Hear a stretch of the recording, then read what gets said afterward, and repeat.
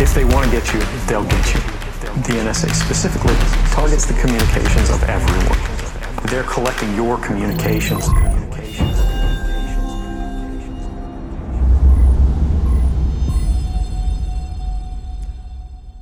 Okay, everybody. Happy Thought Crime Thursday. We are here after a big streaming week, and we have Blake Neff. Howdy. Andrew. Producer Andrew's in person. Got you. And remotely is Jack Posobiec. Jack, how we doing? I'm just really excited that producer Andrew was able to slip over the border after that, swimming incident he had on the Rio Grande. It's like, where's he going with this? Yeah, it's true. It's true. The feds want me to report soon, but I'm here tonight. That's not true. They don't care about tracking anyone who crosses. That would be one deportation they would do. They asked where I wanted to go in the interior. I said Phoenix. That's where all the illegals are hanging out. So that's where I'm here. That would be one deportation they would fulfill. I'll tell you what. All right, so Jack, I spoke over you a lot during the Iowa live stream. Sorry. So therefore, we're going to give you uninterrupted time to talk about the back of the bus. The wheels on the bus go round and round. What is the bus? Shall one go to the back of the bus? Does the bus go forward? Is it better to be in front of the bus or on the bus? And is this a Rosa Parks moment? Well, there are many spots on the bus. Yeah, so I made the comment, and I was doing a live stream, I guess, on my show. It wasn't a live stream. It was my show the day after the Iowa primary, after our live stream.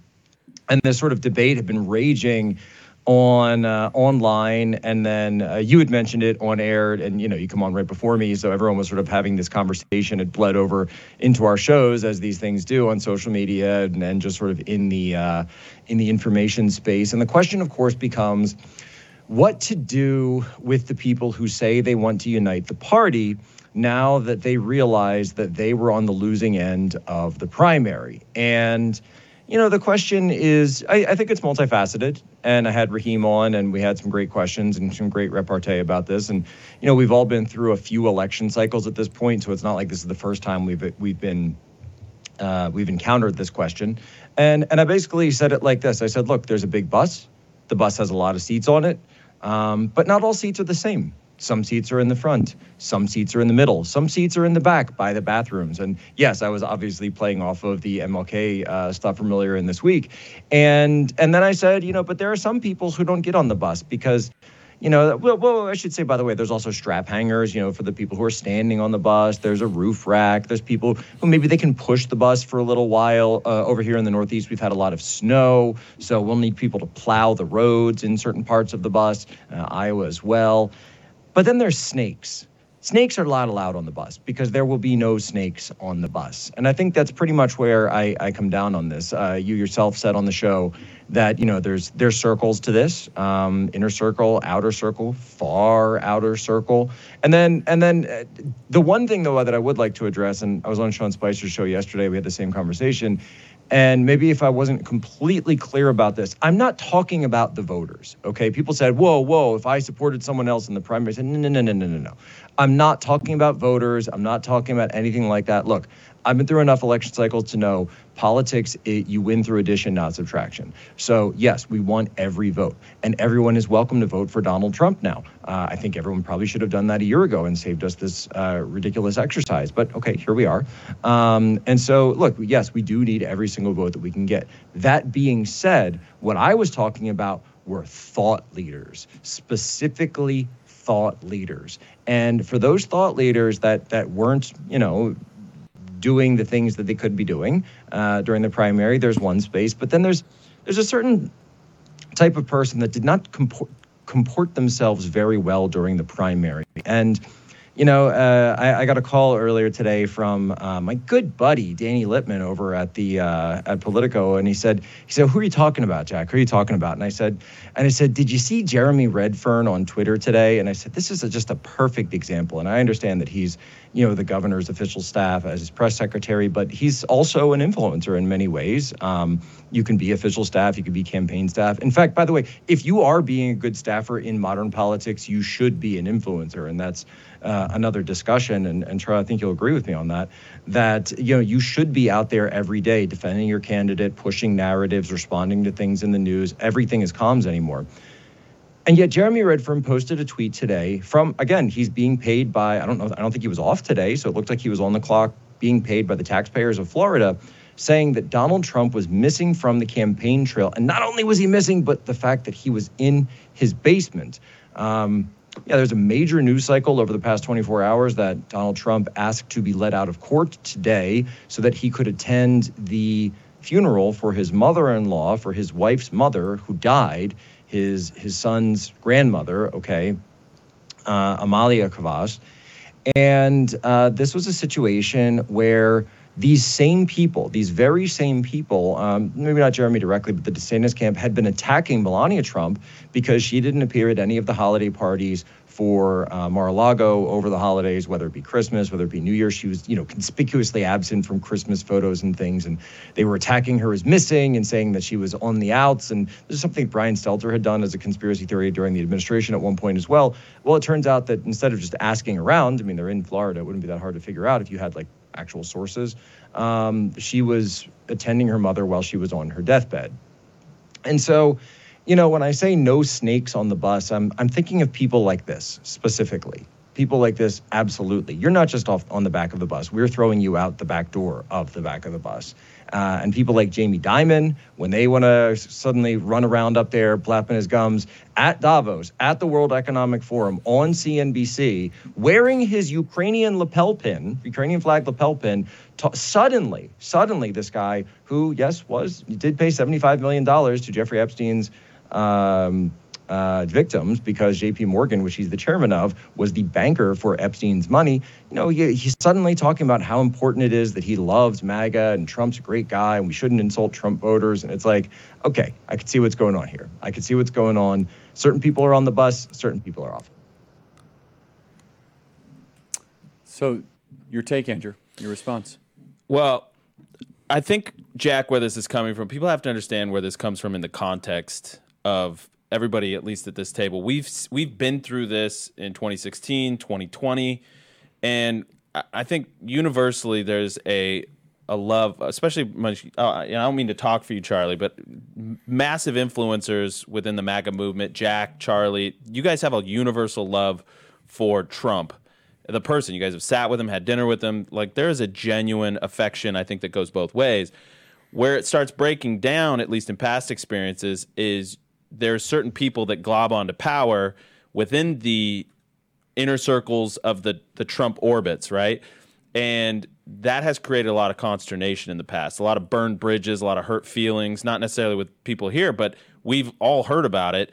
And it is, on the one hand, something that's just necessary. It's going to happen. It's inevitable, rather, that you're going to have certain people that you're close with, not so close with within the Trump orbit. But what we're saying is, listen, this has been a season where we know who our true friends are. You have seen the people that will stick by you through thick and thin in this last season, because it was very easy for a lot of people, because we saw so many examples of people taking the paycheck, people going on. I mean, for the record, Charlie does not get paid a dime to say something nice about Trump. No, I get nothing but we've lost tons of donors. I'm going to just be very transparent with the audience, and I want everyone's advice. So I got a text message from somebody this week, and I didn't respond.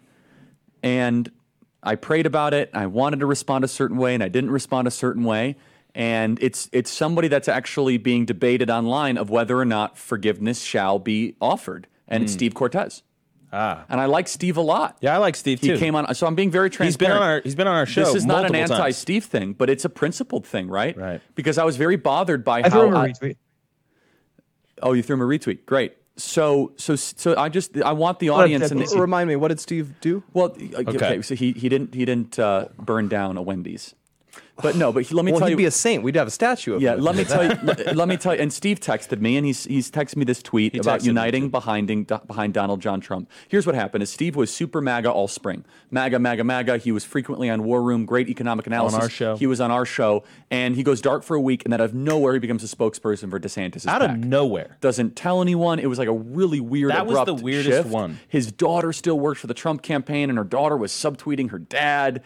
And then all of a sudden he like wouldn't respond to texts and was like, DeSantis can be the nominee, and was like, bro, how much money's involved in this? And like, it was just kind of not cringe.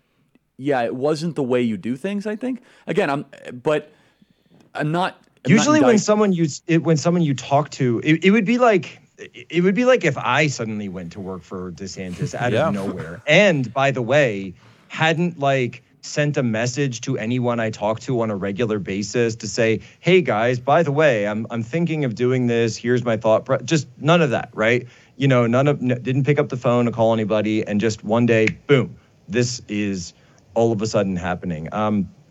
Raheem, who I think as everybody knows, is another what do you call it? Co-host, guest host, kind of on the War Room roster. And, he said something quite prescient, I think, on the show. He said, look, get out there and do the work. Get out there and do the work and show us that you're interested in actually winning and actually defeating Joe Biden. And that's the way back, right? It really isn't this big test of like, should we let you in or not? It's just go out there and do good work. And these things will kind of happen on their own. I agree with that. I just to your sorry, Charlie. I'm battling and wrestling. Do we let him immediately back into the camp? Because it was all DeSantis all the time, sudden shift as if nothing happens. But I would say, Charlie, and just on Steve, and I'll say this quickly, is that he did not comport himself the way that like a Jeremy Redfern did, right? I don't remember him getting anything personal. I don't remember him attacking Donald Trump personally. I don't remember him attacking any of us personally, calling us stupid, calling us names, saying things like Ashley Babbitt should have died, which Jeremy Redfern did say.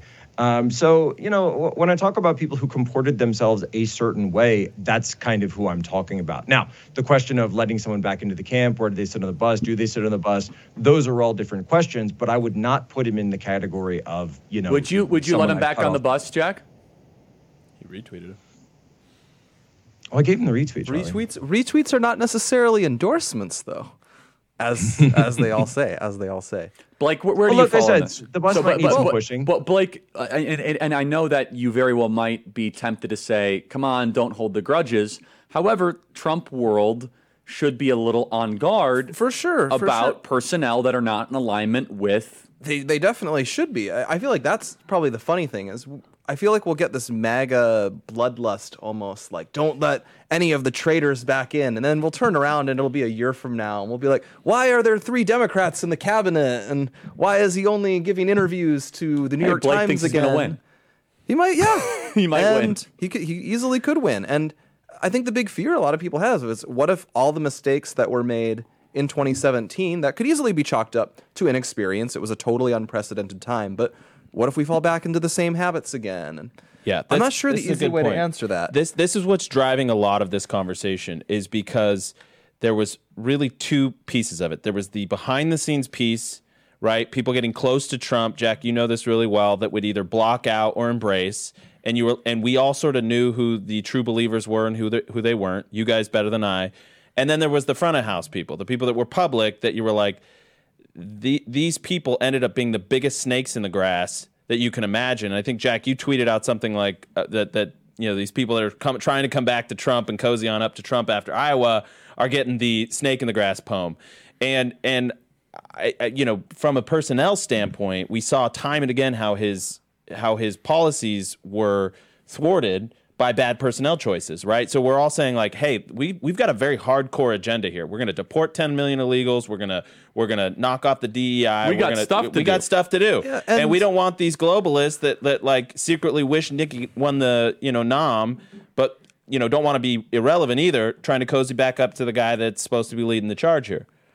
And here's the issue too is with appointments. And I'm not. By the way, I'm not talking even about appointments at this point. I'm talking just very loosely like I don't even know, like retweets, right? Like throwing somebody a retweet is, what did we learn from the first administration? That you cannot trust anyone. You can't even trust paper pushers. What was this guy, Miles Anonymous Taylor or something? He was like this is a great example. Second low Miles level. Taylor. By the way, this guy was part. Staff, yeah. I'm not going to say it. I was once at a social function with him. I never liked him. He's a weasel. And by the way, he's the one that literally wrote these pieces. Remember this in the New York Times? I am anonymous. And I am a heartbeat away, and I keep things off his desk, and I am the true check and balance. The founding fathers would be proud of me because I am the true, right? I am the conscience of the nation. Remember that, Jack? Yes. That I, 29-year-old, who went to Yale. And then we had the guessing game for like a couple weeks of, I'd say we all thought it would be like someone serious. Sorry, Blake, go ahead. Oh, I just think there's a couple things worth bringing up. One, as Angela points out in our chat, we do, Trump has the nomination locked up, but even though I have just predicted that he will win, I don't, it's not guaranteed. No, we all acknowledge And one of the hazards is if you have DeSantis or Haley people, I guess, feel really bitter about the way the primary went and it ended, they can, of course, not vote, or they could throw in with RFK. We're already seeing a few people do that. Can I ask you a question? What does history tell us about the best process to heal these wounds yet keep your standards high? Where could we point to of someone who's done that the best? Team of Rivals. It's hard for me. I don't think Team of Rivals is a good example. I feel like truthfully, traditionally, hold on, let Blake answer the question. Hold on, I want to hear. Traditionally, this has just sort of been self-healing because partisan instincts in the U.S. are so strong, pretty durable that people would just think, "Oh, I don't want Biden." The moving principle here is no one wants Biden to win, and so over time, as you get closer and closer to the election, wounds do organically heal. And the most obvious case of this is 2016. 2016 was a wild time. People said wild stuff. You had people who were big fans of Ted Cruz, of Marco Rubio, of all these, a lot of these, conservatives who'd done a lot. And Trump really ridiculed them. He embarrassed them. And this was really bitter. Remember, Ted Cruz didn't endorse. Ted Cruz would not endorse him at the convention. And people were enraged at that. I was enraged about it. Just, how can you do this? And then we didn't want Hillary to win, so people got over it. Even Cruz did endorse by election day, correct? I can't remember. He did just endorse, ironically. But I will never forget, and I wonder if Jack, Charlie, Blake, if you guys remember this moment. It was like 2 weeks before the election in 2016. You've got this firebrand Trump, this unknown commodity. He brings Pence along. And I do think, Pence obviously is not the most popular guy in the movement these days. He was well respected at the time. Yeah, got into a public feud with Charlie, actually, ironically. During recently. ActCon. During ActCon, during the summer. But he said, I remember it was like on 60 Minutes or something, one of these old establishment kind of outlets, and he looked right in the camera and he said, "It's time to come home." Just super boring. Like, it's time, everybody just come on home. And I remember thinking that was a powerful moment. Because it spoke to the people that probably are backing DeSantis right now, but it was a healing moment, and it was like, okay, if Mike Pence, old, boring, Mike Pence, is telling you to come back and back this guy, okay, that's comforting somehow. And man, the funny thing is when you said he had a feud with Mike Pence, I had to pause and think, why would he have a feud? Oh wait, Mike Pence ran for president. No, but he totally also forgot about it was also that. It was by the way, it was Charlie tweeted out a clip of the Tucker takedown at Iowa. It was with the family leader, whatever. And it was like, these people love Ukraine more than America. And he was like, "Pardon me, Charlie, back where I come from, this is called fake news." And it was like, no, we literally just posted what you said. Anyways. What is the process then, Blake, you would recommend? Because and then here's the other provocative question. Does Trump forgive too easily? What's funny is I feel like Trump can forgive too easy and not enough, because what he really does is he fixates on these enemies. And this is what I worry about a bit with DeSantis, is that DeSantis was not merely an opponent that Trump had to, drive aside in order to get the nomination. I think that's kind of what Ted Cruz was like in 2016, for example. DeSantis became the Jeb Bush of the 2024 primary. That's true. He became this figure that Trump fixated on really early. He was attacking DeSantis even before the midterms.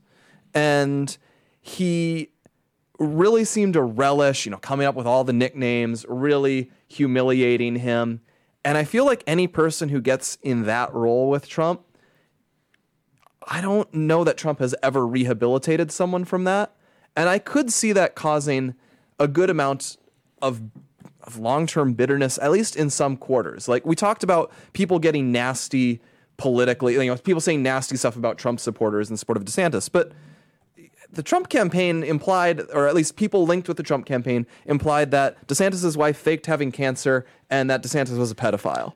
What did he say about Cruz, though? Cruz, his dad... He said lots of stuff about Killed JFK. Oh, yeah. Something like that. Well, but that's a factual statement. Was the Zodiac killer. The stuff lines up. The Zodiac killer, but I think that was more meme energy. They both went after each other's wives.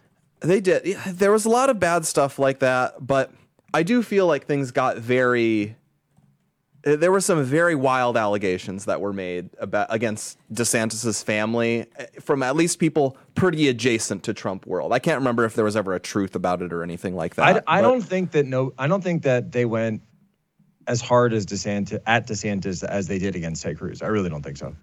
I don't think they ever suggested Ted Cruz. Like the thing about the Zodiac killer is it's sort of silly, but it's insane. Like he's not old enough to be the Zodiac killer. Trump went very savage against Heidi Cruz. You forget he put up a picture of Heidi Cruz. Mm-hmm. Remember that? That was really aggressive. I feel like it's hard in my head. It's hard to top earnestly implying that a candidate is a pedophile.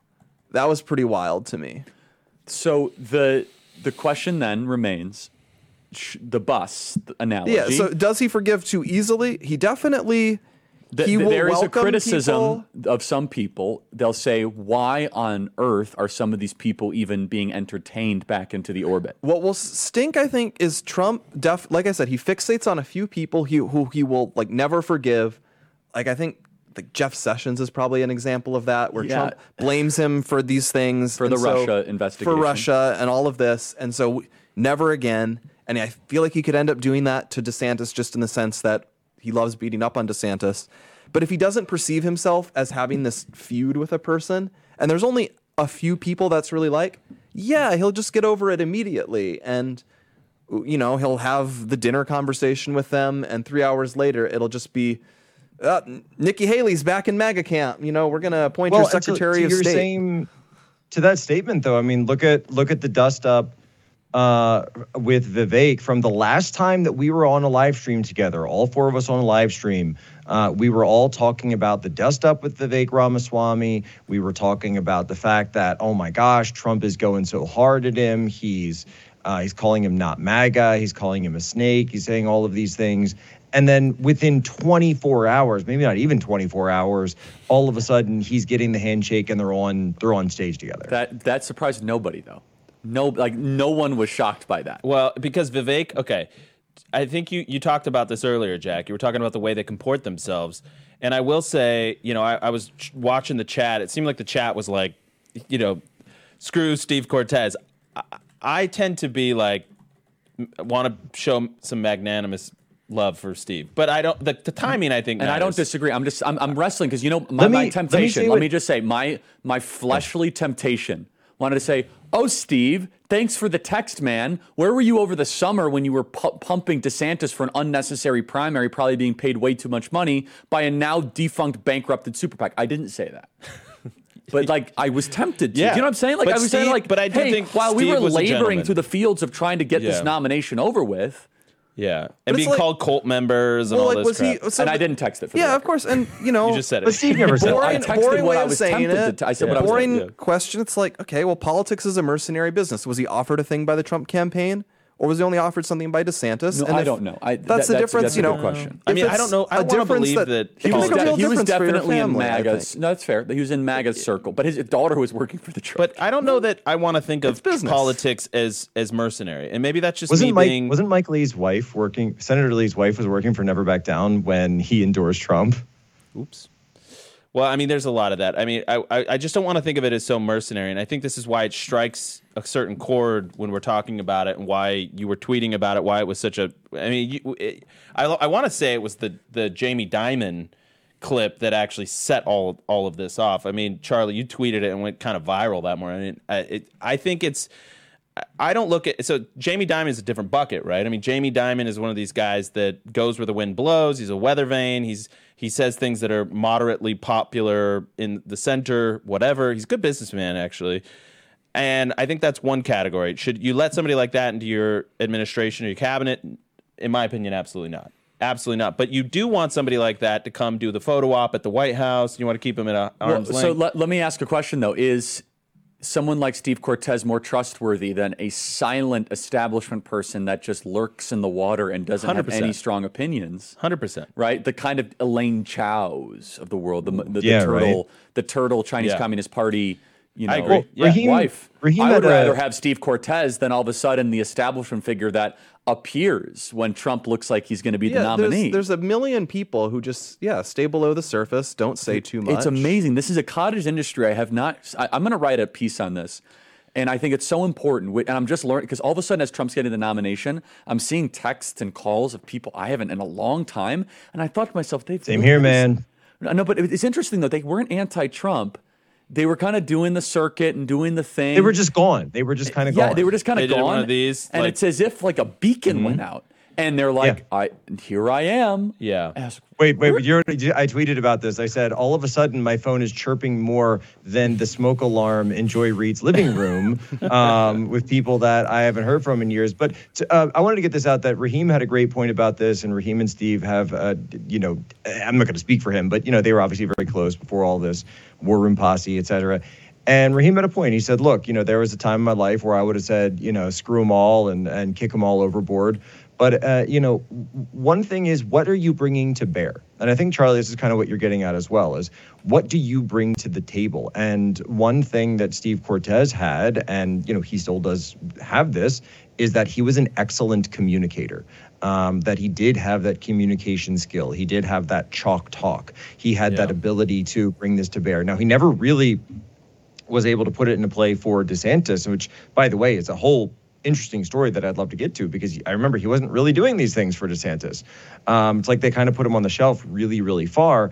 And then, the question is, do you want a guy out there every day making chalk talks like that for Donald Trump? And I was like, on average, on net, I would rather have that. On margin, it makes sense. So, Jack, now, as far as high-level appointments and things, that's well, and Jack, I think what's interesting about 2020, 2026 versus now is 2026, it made sense to unite the clans, right? Like bring everybody home, because Trump did not have an established backing. But what made 2023 awkward was and I think, Jack, you know this better than anybody, is how vitriolic and obnoxious the DeSantis influencers became. And then B, the mere fact that all of them used to back Donald Trump. So it was, but whereas in 2016, the people that were anti-Trump, never Trump, they had never backed him before. Now, let's be fair. Some of the Trump influencers were a little fair. No, but it's okay if you're winning. That's my rule. If you're winning, I give you more. Like it's like you're taunting. You're up in the game. Well, it's also I kid you not. If you're losing and you're obnoxious, then I really got. Well, like Eric Erickson going. But it's also a different standpoint. He's going to win Iowa. Yeah. Go. Okay. If you're DeSantis, if you're just look at a basic game theory here. If you're DeSantis, you need to convert Trump voters to win. And so if your team is running around calling everyone members of a cult, then you're not going to get those people on your side. Meanwhile, if you're a Trump supporter, you can you shave off a couple of points of hardcore DeSantis supporters because, again, as you say, he is the presumptive nominee. So just basic game theory would say that the guy in the lead is able to do that. It didn't feel welcoming to be. They felt like it was an antagonistic. I don't know why. Blake, I know you disagree with me on this.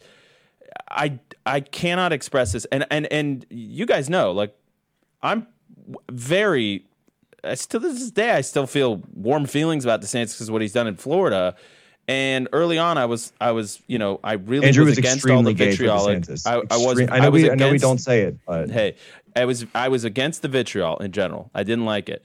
But the bottom line is, I felt like there was it hit me that they were very obnoxious, and I don't know that I can fully articulate why, but I know that you think that it went both ways, and it did.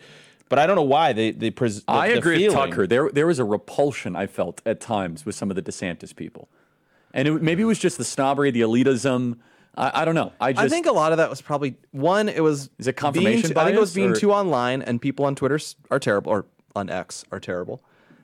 And also, I don't know. I think it is really just it goes both ways, and you decide to only notice one. Like, I truthfully think there can be a lot of nasty behavior. But what about Cernovich? Cernovich is a guy that basically, and Jack, correct my facts here if I'm getting it wrong. I read Cernovich as being an OG Trump guy, but he was like very critical ultimately of some things that happened. So then he was very positive DeSantis, and then he just turned. He was like, this is obnoxious. You people are like grossing me out, and I don't want to be a part of it. Plus, you just have loser energy. So that's a guy that was completely in DeSantis' camp. Everybody thought he was like pro DeSantis. I don't think it was for him. It was far. He was at one point. Yeah, but then he turned on him at one point because he was like, I want competency. He was like, he's like, I get it. Like, I love the funny bad boy stuff, the funny tweets and all. But at the end of the day, sure, you can win an election, but what does it matter if you don't get anything across the board when you're actually in office? He said this publicly, so I'm not putting words in his mouth. But it was more this idea that if we can get a guy in who's competent and also has all of these beliefs, but without the drama, then maybe we can actually move the needle. The problem was the drama ensued. And case in point is that you had people who were on staff acting this way online. On staff, Jeremy Redfern and others on staff who were doing this engaging these type of behavior. I want to tell everyone, let's have a conversation really quick about one of our sponsors, this medical emergency kit with twc.health/CJ. CJ, that is quite a URL, isn't it, Andrew? Well, it's CJ for Charlie and Jack. It's a promo for both. So this is a really cool thing because when people get sick a lot, and one of the things, I get text message all the time, and one of the things I'm most thankful and proud of, and Blake is going to cringe and I don't care, is that during COVID, I referred 50 to 60 people that were really struggling to hydroxychloroquine and ivermectin, and we hit home runs every single time. Home runs. Tyler Boyer will come on this program, and he will attest how ivermectin saved his life. I'm telling you, dude. And Tyler was Andrew? Tyler was down. He was on death's door. He was on death's door. I'm not kidding. Tyler would have been. It's not an exaggeration. 34. He's not going to die. Every day. I'm not kidding you. Tyler would go. Blood oxygen level was at like 85. I can't shake this thing. I mean, it was and then Charlie and I would side chat and go like, "Is he like is he dying?" You know? And then we mobilized ivermectin to him. Within 24 hours, he was better. I think he was probably going to get better anyway. But I'll let you do the copy. I'll let you do the copy. It was night and day. You could be like Blake, or you could have 8 life-saving medications, including amoxicillin, a Z-Pak, that is azithromycin. Now, azithromycin is an antibiotic. Antibiotics can help with long pneumonia, all stuff. And by the way, it has been proven to say that azithromycin can relieve other symptoms related to COVID and other upper respiratory issues. Ivermectin. RSV. Yeah, that's right. RSV is a virus, and so whether antibiotics work on viruses remains to be seen, but if you might have underlying bacterial issues that the antibiotic can solve and can make healing easier.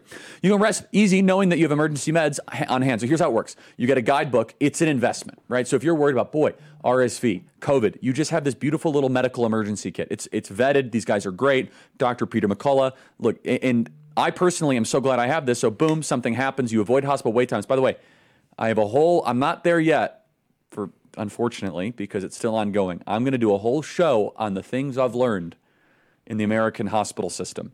You do not want to go to a hospital. You do not want to go to a hospital, everybody. Man, you've been going through the ringer at the hospital.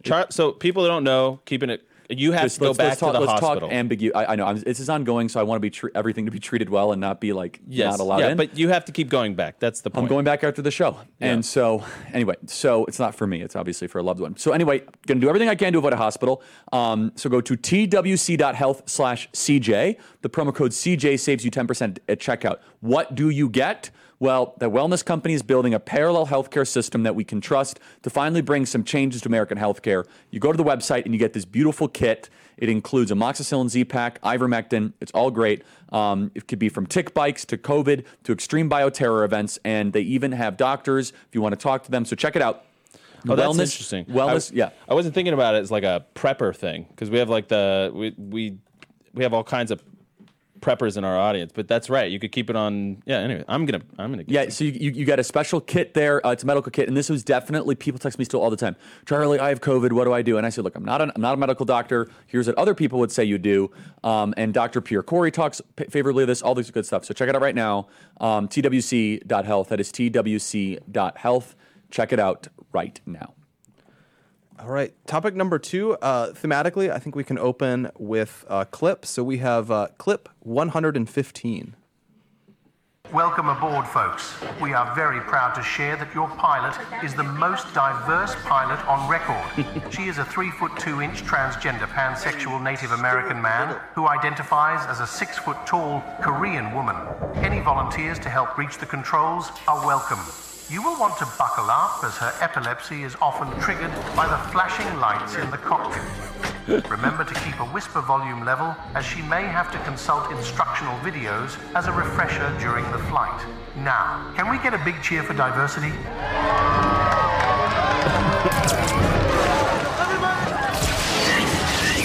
I think that's Final Destination. Final Destination, yeah. Plane explodes, everyone dies, and then he then gets back to being in the terminal. If I remember the movie, yeah, correctly, yeah, right? Because it's like a forward and backward. Fate kills all. Yeah, exactly. Yeah, Good for you. I don't think I saw more than that scene. I just remember that so vividly because it happens and then he goes back to the terminal. But who wants to take it? This is what's going on. So United Airlines, we have the Kirby clip. Can we get to this? Andrew, I want you to riff on this from a PR perspective. You had a beautiful take on it earlier. And we have the Kirby. So just while they get it, so the reason, of course, it's in the news is people have dug up remarks that United Airlines CEO Scott Kirby made in, I think, 2021. But he says, United Airlines is very committed to making sure that 50% of their pilots are women. I want to get color. that. Yes. And by the way, just Andrew had 3 really good takes. First, from a PR perspective, of just how the questions were asked. And then, and remember, just like the framing. It's kind of, and I want you to just play this tape. And then I want you to walk people through, just because you listen to this from a PR kind of standpoint. Let's play cut 93, please. Yeah, that's it. Military. How is diversity and diversity targets working into the Aviate Academy? We have committed that 50% of the class of the classes will be women or people of color. Today, only 19% of our pilots at United Airlines are women or people of color. And by the way, from all the data I've seen, that's the highest of any airline in the country. White males don't just dominate in the cockpits, also in the C-suite at United Airlines. Well, look, at United, I'm proud of the diversity that we actually have in our C-suite. I think if you look around corporate America, one of the things we do is for every job, when we do an interview, we require women and people of color to be involved in the interview process. So I just want to say, white males dominate on the hosts of ThoughtCRIME. This is not a diverse space. We have 100%. We have a diversity problem here on ThoughtCRIME. Yeah, we do. Our demographics here exactly match the demographics of the men who wrote the Constitution. So Andrew, just riff on this, because the buried lead here is not even the CEO answering the question. It's the Axios propagandist, the way he asks the question. No, this is why we say that the media is the enemy of the people, because the way he asks these questions, he's assuming that this value system that's completely arbitrary. It's just the next new thing. So he's assuming the virtue in his line of questioning. So he's demanding that the respondent, in this case, Kirby, CEO of United, fits into this moral framework that he's just established in the question. You could call it leading the question. Yeah, I mean, but the way that, imagine Musk pushing back on this. He would basically be like, well, your question's BS. But instead you have this weak, effeminate, turns out, drag queen CEO that doesn't push back on the premise, doesn't reject the premise at all, instead parrots it back. And there's a striking moment here. 19% of United's pilot corps is minority or women. Now, no coincidence, 19% of their flights are never on time. Correlation without causation. No, they have to get ready. Yeah, it's a get ready. I was gonna riff on that. I can't. So here's what's crazy. Going from 19% to 50-50. Blake's still laughing at himself. Going from 19% to 50-50 in 1 year. That he said our class in 2023 in 1 year is actually impossible. And I think, Blake, you made this point. Are there even enough women or minority potential pilots out there that want to be a pilot? Where are they going to find these people? It's the funny thing because where's the supply going to come from? There's a diversity push in literally every industry in America. So they're like, okay, we need to have more, women and people of color physicists and pilots and finance gurus and film directors. Don't forget surgeons. But we can't also it's okay that they're more common than the population in professional sports or hip hop or any of these industries, and we don't want that to go away. And you need only a very basic brain here to do the math in your head and say this doesn't work out.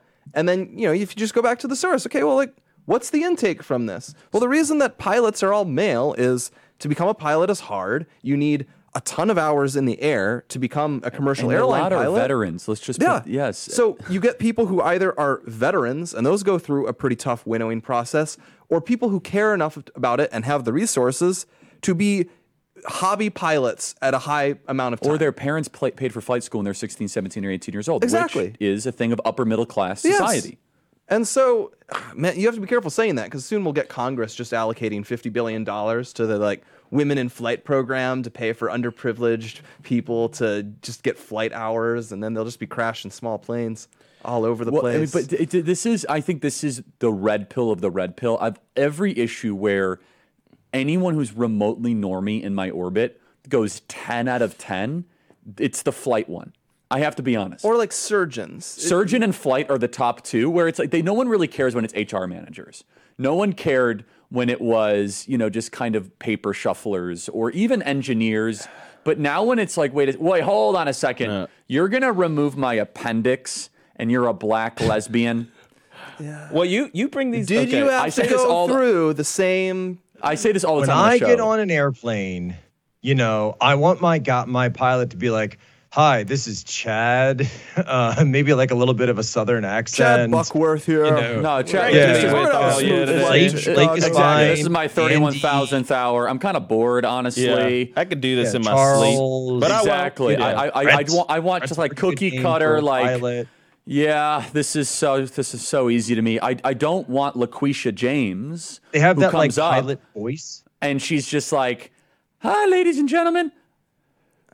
Pray for me." And the truth is it's just this is a creation that the left wanted because and they think you can't say anything about it because they'll call you a racist. And this is where we really have to take the gloves off and say your name calling will not get in the way of people's safety at 35,000 They're feet. It's offensive to call someone a diversity hire. You guys are the ones who legally require diversity hires. Yes. You are the ones who say we need to hire people based on skin color. If we didn't hire people based on skin color, this wouldn't happen because every pilot would be qualified. Jack is chomping at the bit here. We said this on the show today, and I was like, I'm getting in trouble. I was with Mike Davis and said, fine, I'm going to say it. We're on Human Events. And I said, am I supposed to just not notice that Fani Willis is on the exact same Soros prosecutor trajectory as Kim Gardner was in St. Louis? The exact same trajectory. And I'm sorry, but they look almost exactly the same, other than the fact that one had long hair and one had short hair. They have almost the same background. They have this very questionable legal experience. And one of them, if you remember, Kim Gardner had the prosecutor that was lying to the grand jury. And I don't think there was ever any evidence of a relationship, but something funky was going on there. She's gotten so far out that even the mayor of the far left liberal mayor of St. Louis was like, you need to resign. You need to leave. And this was what, last year?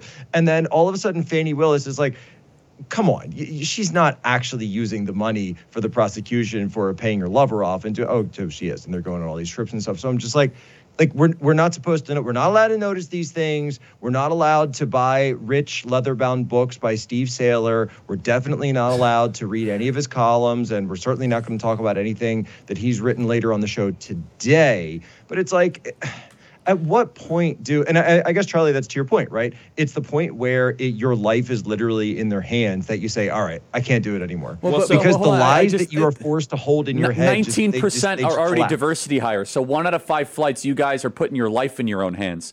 This united. Well, it wouldn't have been great if he just would have pushed back and been like, well, okay, hold on. We're making some headway here. We're trying to, at a young age, want to get them exposed to flying. But half the problem is that it tends to be white young men that want to get into the pilot. Why does it matter? We want excellence. Well, screw you, but weird even just white a little pushback would have been a relief. He just assumed the premise was accurate. And as if it's like perfectly fine. Like, yes, we need the most diverse flight crew ever because... Obviously, when by the way, Rob Schneider has the best. I love Rob Schneider. Yeah. We've become friends. Can we play that tape, Ryan? We had it for the show. It's so well done. But Andrew, there's really just quick. Not an acknowledgement of certain constraining limitations here, and I think that's what's so troubling. Is in that clip, he doesn't acknowledge that there is structural and cultural reasons for this disparity, and so you're sitting here as like a potential victim in the back of the plane, going like, oh my gosh, like he's just going to force this through. And he doesn't seem to care about the fact that if some people can't fly so good. If Delta wanted to just dominate, they should do an ad and be like, Delta Airlines, excellence is how we hire our pilots and you'll be safe. I'm telling you, they would have 20% more like ticket sales. They'd get boycotted just have like a too Giga Chad pilot. No, look, everything's going to be fine, man. 300 people, I hope I'm wrong. It's just someone's going to die. Because we could joke about this all we want. Well, you cannot have, it's very, very sophisticated. You hire people for sophisticated, high stakes, immediate call jobs with 50 checklist items, and you do not have competency as the core reason, somebody's going to die. Okay, okay, go ahead, Jack. Sorry. Yeah, no, I actually looked this up recently when this whole sort of, discourse began. And in the Soviet Union, it was known, and it was well known at the time, that it was the worst air travel in the entire world because, again, pilots in the Soviet Union, Aeroflot, were chosen for political reasons. Now, it wasn't diversity reasons, but again, it was another political, non-qualified reason. So you had to be, of the right moral character, the right, which of course was run through the KGB and run through the party, and your family couldn't have any dissidents in it and all of this stuff.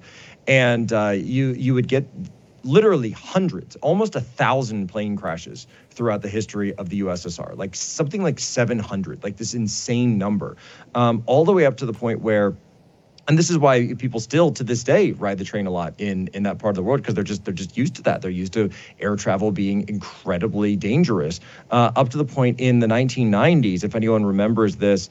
I don't remember this, but I know about it because Michael Crichton wrote a whole book about this, but it actually took place. His book takes place in the U.S., but this is an incident that actually happened in Russia in the 1990s. So it's a couple of years after the Soviet Union fell, but you still kind of have this pilot corps that's made up of like political apparatchiks and such, where the pilot allowed his 15-year-old son and his 13-year-old daughter to take the controls while everyone's asleep on like a long haul flight, and they accidentally disengaged the autopilot and were flying the plane itself and literally flew the plane into a mountain in Russia and killed everyone on board. And this was like Aeroflot, full commercial flight, just completely insane. Lets his kids take the controls. And sorry, by the way, I just spoiled the book for anyone who was reading it or wanted to read it.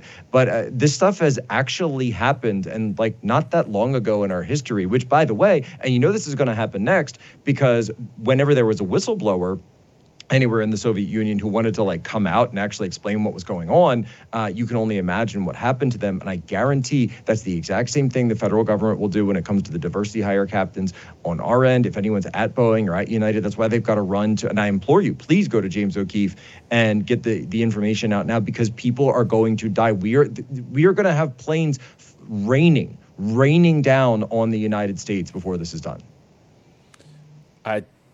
I hope you're wrong. Yeah, that's the truth of it. But I make two points. Charlie, you've been zeroing in on these issues, and I don't know if you've been doing it on the show as much or on the chat, but you say that's a red pill issue. Trust me, this is a red pill issue. And what we're really getting at is, I talk to a lot of normies. Yeah, what you're really getting at, and see, this is why I've always been like migration, yes. Or illegal immigration, whatever you want, because it's something that you feel very viscerally. It's primal. You walk on your streets and you're like, man, 10 years ago, my street used to have my neighbors on it, and now it doesn't. And there's all these people that don't speak my language. Yes. And it's very disorienting. And people will vote that way. We're seeing this upend the Western world, right? Guns are like this because it's very personal. You're trying to take something away that makes people safe. You're talking about the Chilean robbery rings. Yes. Because people are like, I don't feel safe in my home. And we can see from the crime statistics that they're going up. Inflation, it hits personally. And that's why I think this United story and the DEI story hits so hard, because we've all been in the back of a plane when the turbulence hits, or when you're flying through a storm and you're like, I'm so glad I saw the guy with the right stuff and the square jaw get into the cockpit before we took off. And I feel better now thinking about that. No, I mean, like, you want to go thought crime? Like, I'm sorry.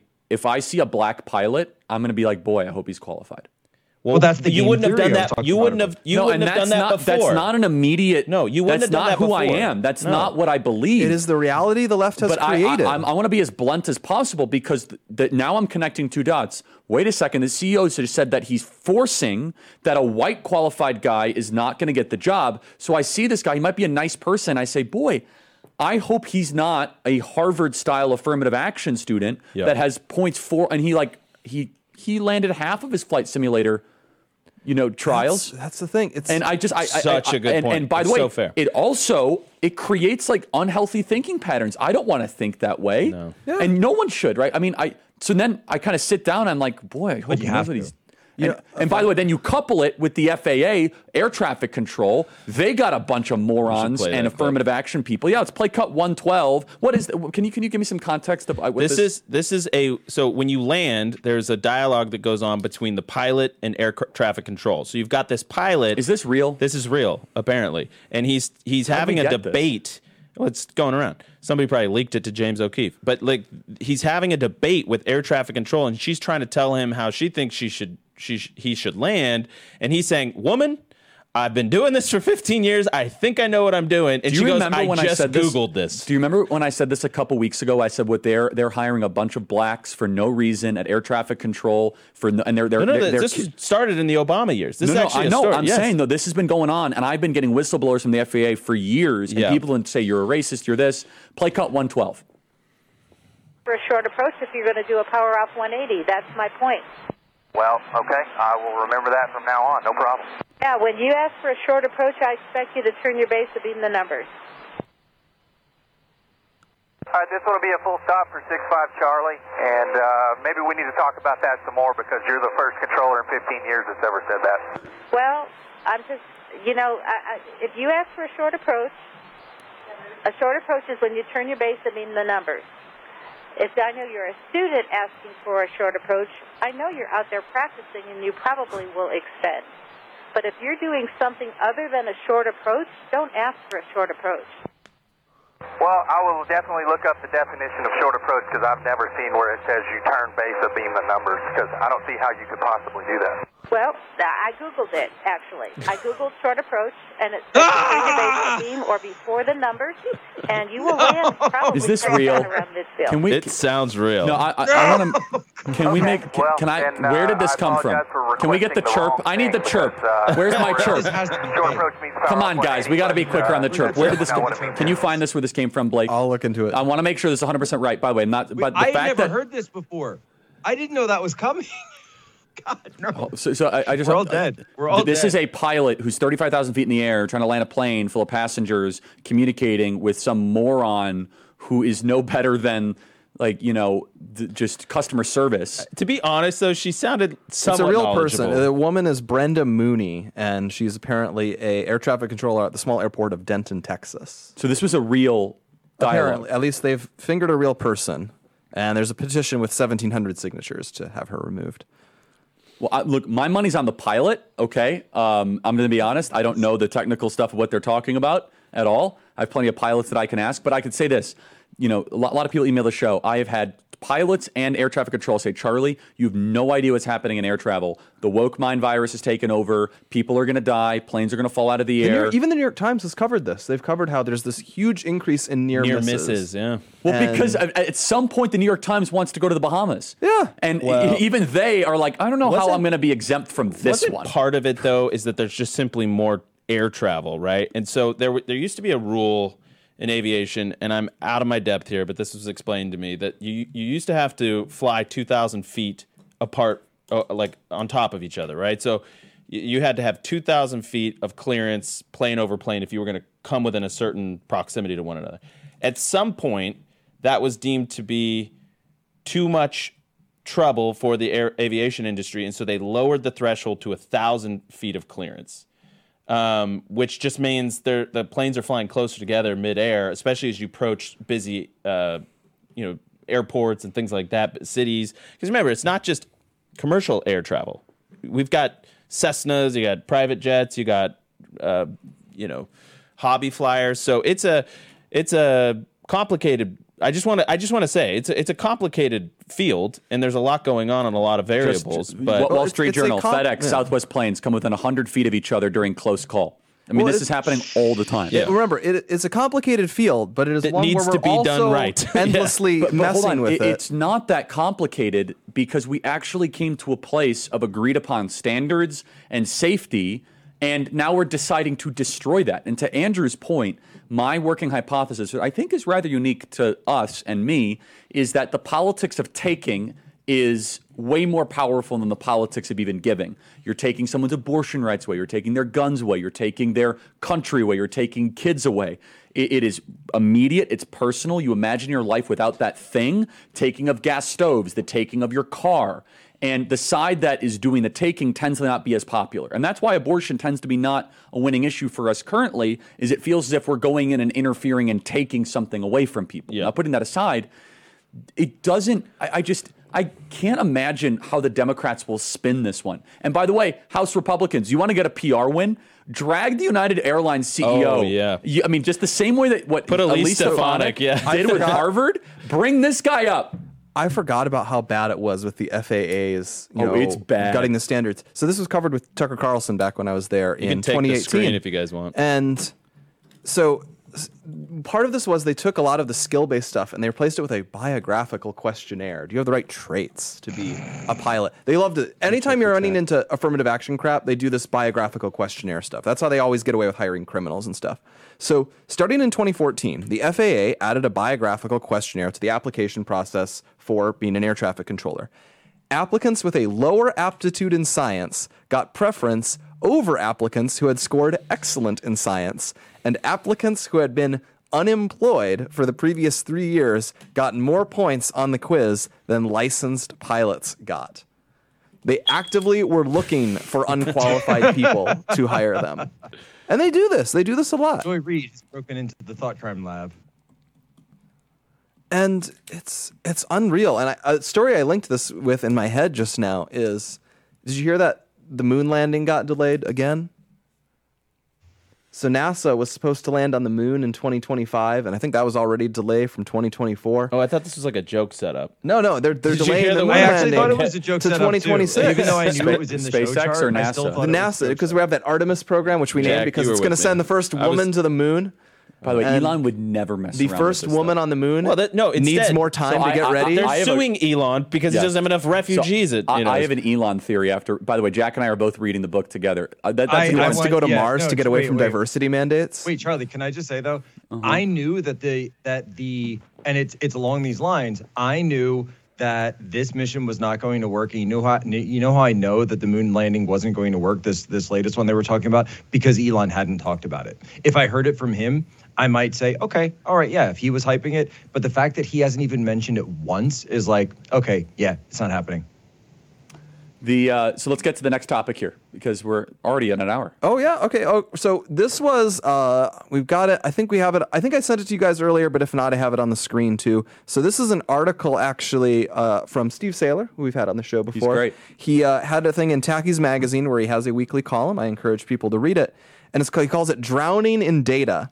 And one of Steve's big things is he's famous for covering homicide stuff, but he also likes to talk about traffic deaths, and he likes to talk about drowning. And a good number of people are aware there are racial gaps in how often people drown. Mm-hmm. Black people, unfortunately, don't know how to swim as often. They have a higher rate of drowning deaths. And in fact, it can be pretty bad if you look at the CDC's own data, drowning deaths per 100,000 people. It's about 1.5 per 100,000 for Black Americans, and it's more like 1 per 100,000 for like Hispanics and Asians, for example. And that's many hundreds of people over the course of a year difference. And he just points out one of the ways we used to fight against that was we used to encourage learning how to swim. So, for example, American colleges used to have a swim test very frequently in order to graduate. In fact, when I went to Dartmouth, that was a requirement at Dartmouth. You had to pass a swim test when you showed up. And if you did not pass you actually had to do it? You got in a pool? Yeah. And there were even stories of people who didn't know how, they didn't do it when they matriculated. They put it off because you could take a class, of course. They put it off, and then comes time to graduation, and they're like, you guys haven't passed the swim test, and they have to go. you don't get to walk. Have to go do it, and I'm pretty sure they got rid of it during COVID. That. It feels very old Americana, like a really cool vestige of the past. But what's depressing is they're getting rid of this, and the justification is you can probably guess. Charlie, take a wild guess what the justification for getting rid of swim tests for colleges. Racist? It's racist. It's not okay because black kids don't swim. They're less likely to know how to swim, and this is embarrassing for them. And what Steve points out is, he's like, as opposed to being anti-racist, I'm anti-drowning. And I think we should not have people drown, even if it's of a certain race and it makes people feel awkward to confront it. So his other point, though, is that it's actually, he makes a point that it's about black women and their hair and getting wet. Not just that, also that they have a higher obesity rate, is what he says. Right. So they don't want to get in the water. It's distressing, all of this stuff.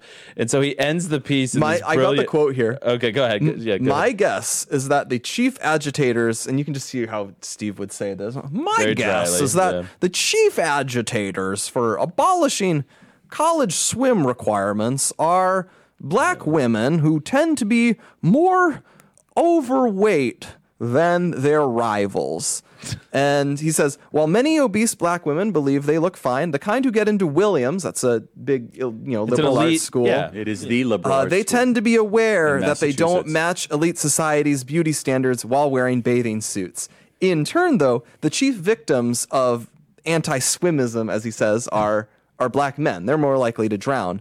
But in this age of Black Lives Matter, who cares about black lives? Now, I don't know if he's correct about that hypothesis of what's driving it. It's very super Steve. Fascinating. It's very Steve to think of that one. And this is the same guy that we should tell the audience, if you're not aware, has done really incredible work highlighting traffic fatalities in post BLM, and how it's actually killing a lot of black drivers because they don't get pulled over anymore because that would be racist and racial targeting. And so it's actually killing a lot of black men. And this is sort of a similar vein where it's like, well, racism is now killing more black people. Steve Saylor has the radical point of view that fewer black people should drown, fewer black people should die in car wrecks, fewer black people should be run over, and fewer black people should be murdered. And for that, he's considered super racist. Again, Go ahead, Jack. No, I was just going to say, I do have some lived experience with this. So I was in the Navy, which means I went through a Navy boot camp. And when you go through a Navy boot camp, you and a lot of people, I guess, didn't know this, or at least I found out didn't know this, that when you join the Navy, it is a requirement that you know how to swim, so that if you fall off the boat, that hopefully there will be some chance of recovering you. I don't want to make light of that because apparently we actually lost 2 Navy SEALs earlier this week in a situation like this. Now, obviously, we're a Navy SEAL. Probably more than just falling happens, and you've got a lot of equipment with you and such. And so I certainly hope that their remains are recovered off the coast of Yemen, I believe is where it was, Bab el-Mandeb area. But the situation being that so here's how it works. You take the test and, you jump off of, it's like a 15-foot high diving board. You jump in the pool. I think you swim like 500 meters. It's an L shape, so you have to do a turn, and then you're allowed to do one of 3 different strokes as you swim. Breaststroke, the combat side stroke, or basically like the frog stroke. So, it's pretty simple, and most people don't have a problem with it. Then you have to show that you can float prone for 5 minutes without touching the sides, and then you also have to show that you can, or the bottom, and then you have to show that you can use your coveralls as a flotation device. And it's most people pass it on the first go around, but if you have not passed it on your first go around, you then have to go every single day, twice a day, until you pass the test. And I will just say that after like the first couple iterations of that, most of the people Most of the people who were showing up for the remedial swim class in Navy boot camp, let's just say they shared similar characteristics, right? It was mostly black guys. And, you know, I remember the point is, Jack, it's not racist. It's a cultural thing. And they get to go to the Navy and they get to learn how to swim. It actually might be biological too. They have lower body fat percentage on average. Yeah, but come on, Jack. Tell me the story ends with the black dudes learning how to swim, even though they didn't grow up in communities, homes that like took them to swim class when they were 4. Well, generally, and generally, people would try to help them, you know, or you get washed out, right? And so. I remember, which is, you know, I think it's gonna be funny. It's like, oh yeah, alt-right Jack Posobiec was trying to help like his black shipmates, you know, learn how to swim or whatever. Far-right extremist Jack Posobiec pictured teaching black men to swim. Yeah, I mean, well, no, I used to have this line. I was like, guys, all right, it's all psychological. It really is all psychological, by the way. And what I would say is, all right, if your body is 75% water. That means you only have to worry about floating 25%. You guys can do 25% of effort. It's not that hard.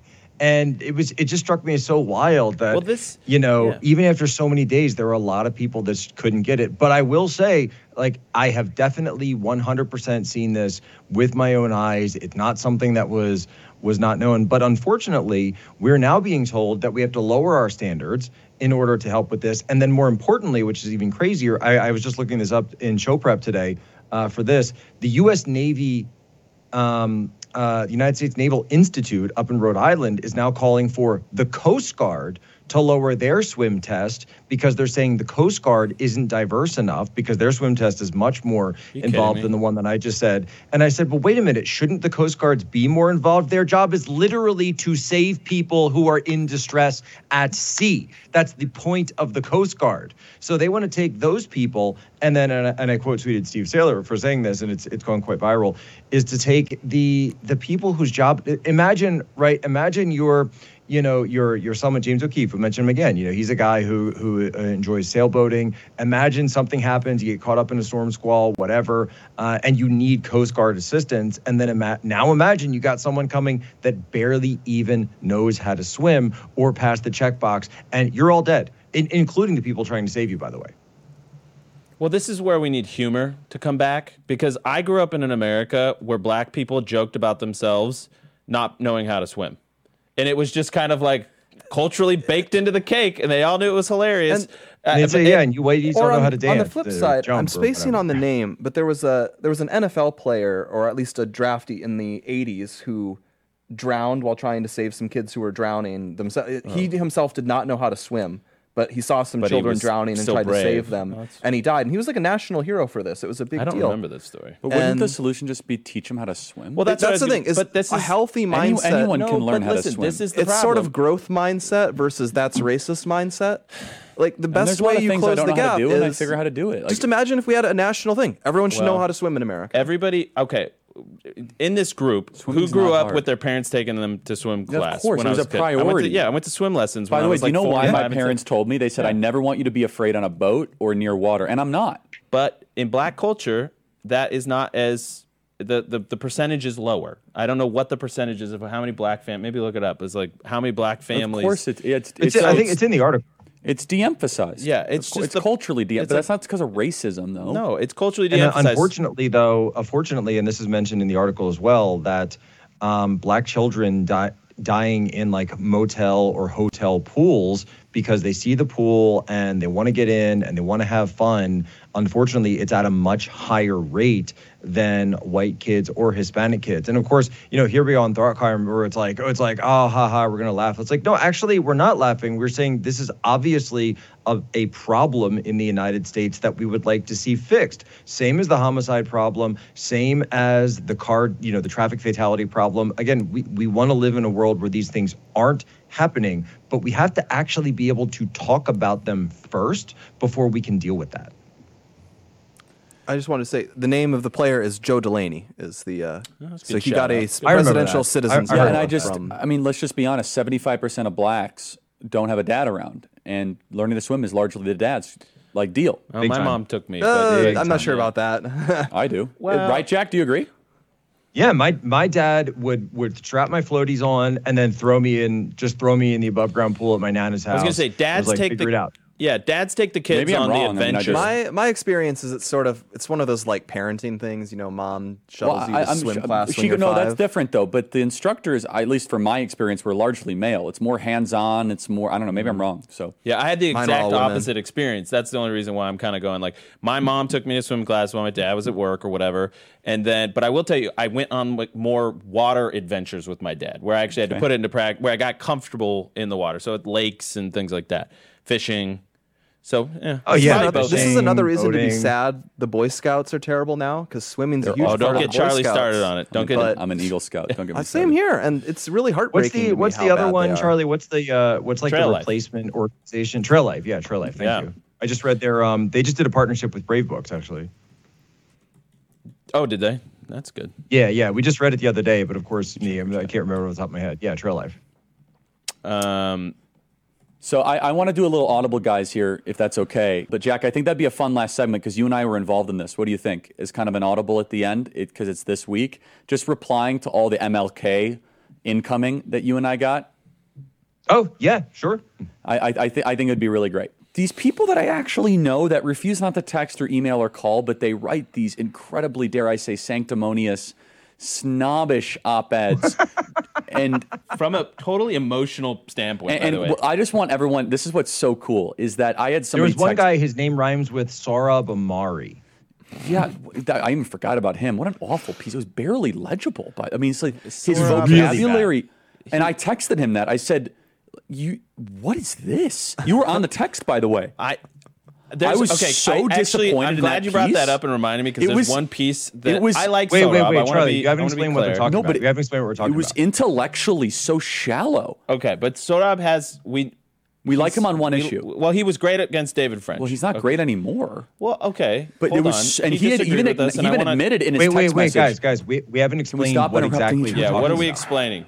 People can't understand the conversation if you don't say we're talking about MLK. MLK. It's about the MLK stuff. Well, maybe we didn't. I don't know. So Charlie took on MLK, but this was what was funny about it. Charlie, you brought it up in a passing comment. Wired somehow got the clip and was like, Charlie's going to. We said it at AmFest 2 at a breakout, and we posted to our podcast feed, which is fine. I mean, I owned it. Yeah. So then we were like, oh, we really should go hard on it. Honestly, we probably wouldn't have gone so hard on it. Correct.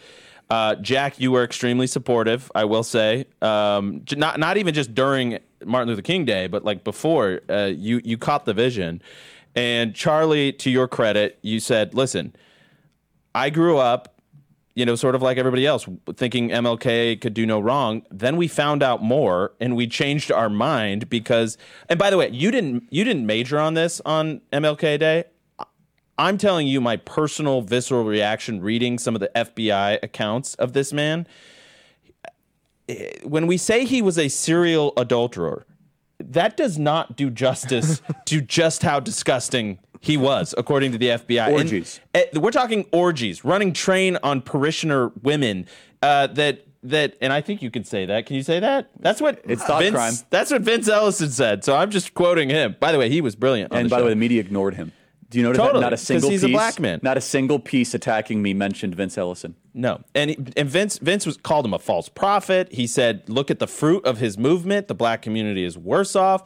But I'm telling you, what's the author's name? Gallo.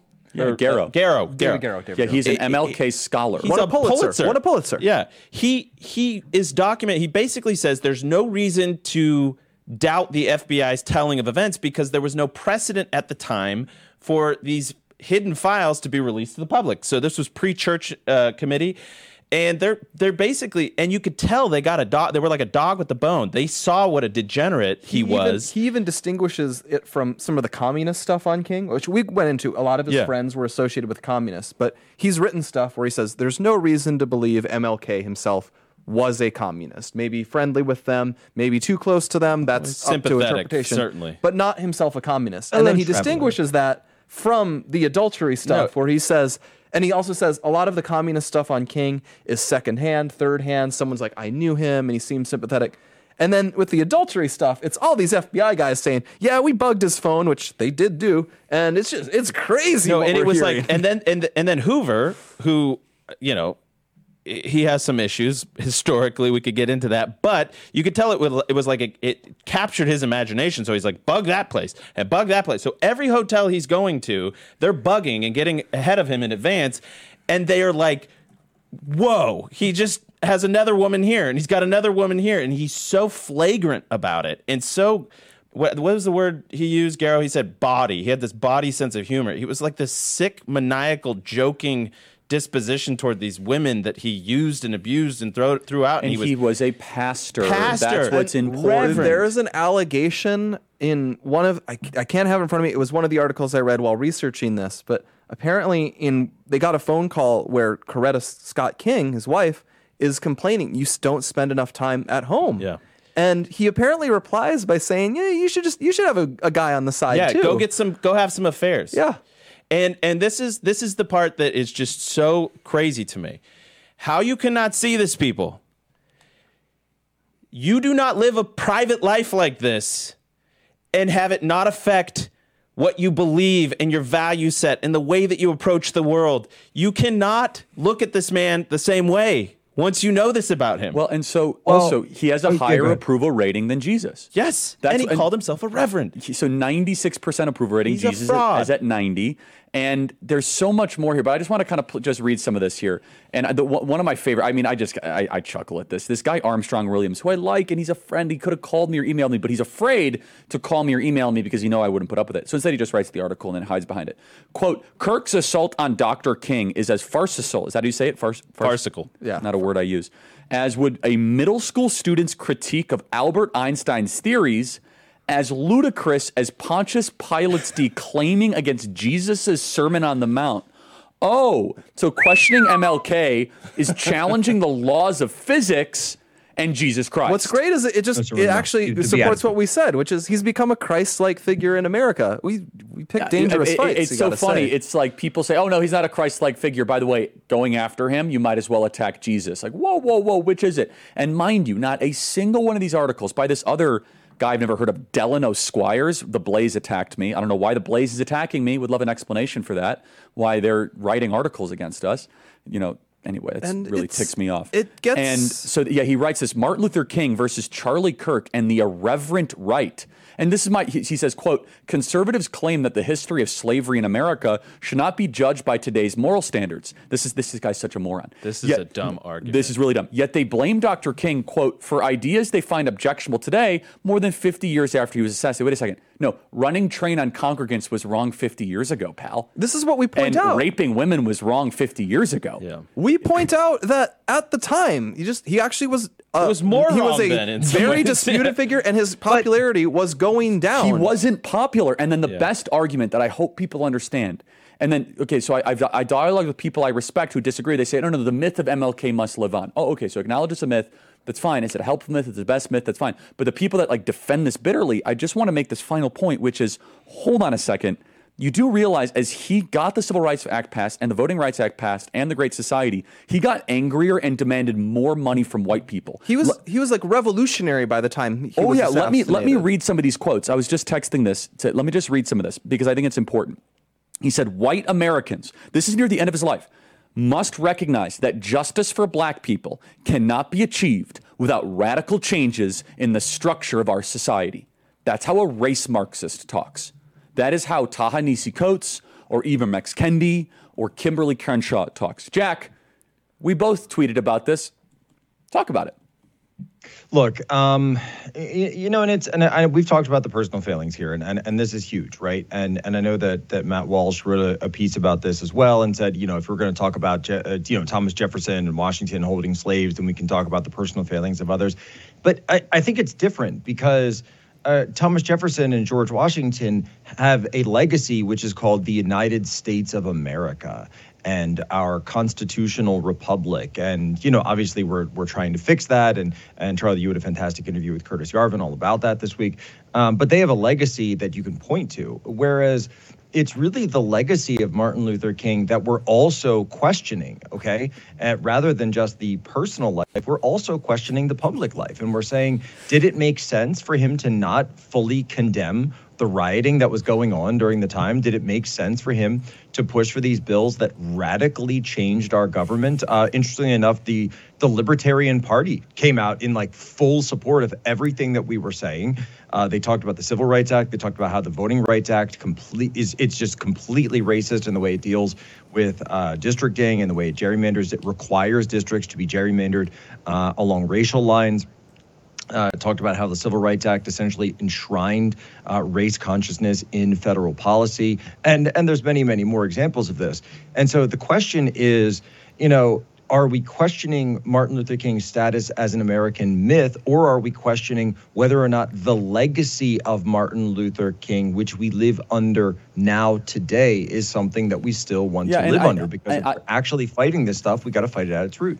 Frederick Douglass, Ben Carson, Thomas Sowell, and Justice Clarence Thomas are far better black role models to celebrate than Martin Luther King, period. End of story. But and I don't want to get too deep into this. I can listen to the episode. But Blake, you were part of this. Kind of what's your reaction on this whole week? This has been interesting. I definitely agree with Jack. The reason, I think you would have a point. Like, why are you just going after this like long dead martyr if that was kind of the only thing it is? But he is a linchpin. He's a key figure of a narrative that kind of dictates the way America is today in a lot of ways that all conservatives find objectionable. We're always like, why does political correctness rule everything? Why does everything seem race obsessed? Why is the government kind of trying to socially engineer everything in all these ways? And it all goes back to the 60s. Well, why can't we change any of the laws in the 60s? Because they aren't normal laws. They've become this sort of sacred scripture. They've become the testament of a national martyr and hero that we've made a holiday out of. It's just untouchable. And so this is especially what I think has to be brought up when we talk to conservatives about this who complain, and they're just like, how can you do this? This is not productive. Well, as we said on Monday, if you want to change this actually is something that you're going to have to confront, because to make the necessary changes, you have to get over the hump of, well, we have these laws from the 60s that make it impossible to do otherwise.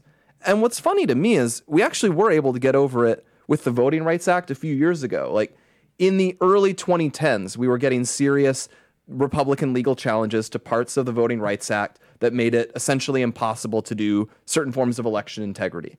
We just said, hey, this is a massive restriction on states' rights. One of the big ones was the Voting Rights Act had components of it where you just, huge chunks of America, specific counties and entire states, we singled them out and we just said, you're not allowed to make your own election laws unless the Department of Justice clears it.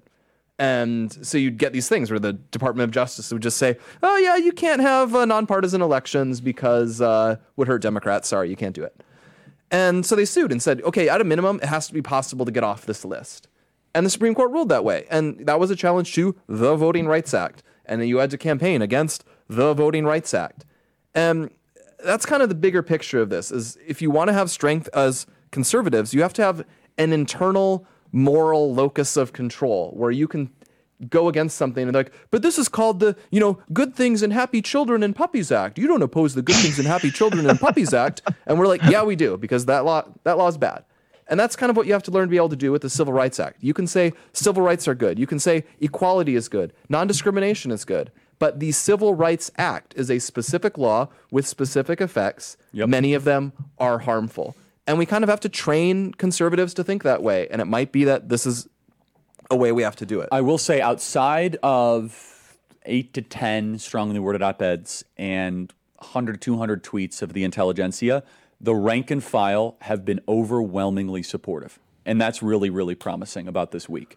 I'm talking about very few negative emails. In fact, overwhelmingly positive, very few negative text messages. And it kind of goes to show that sometimes the intelligentsia, they're not in touch with what the people actually want. They desire truth. Running out of time. Final thoughts, Jack.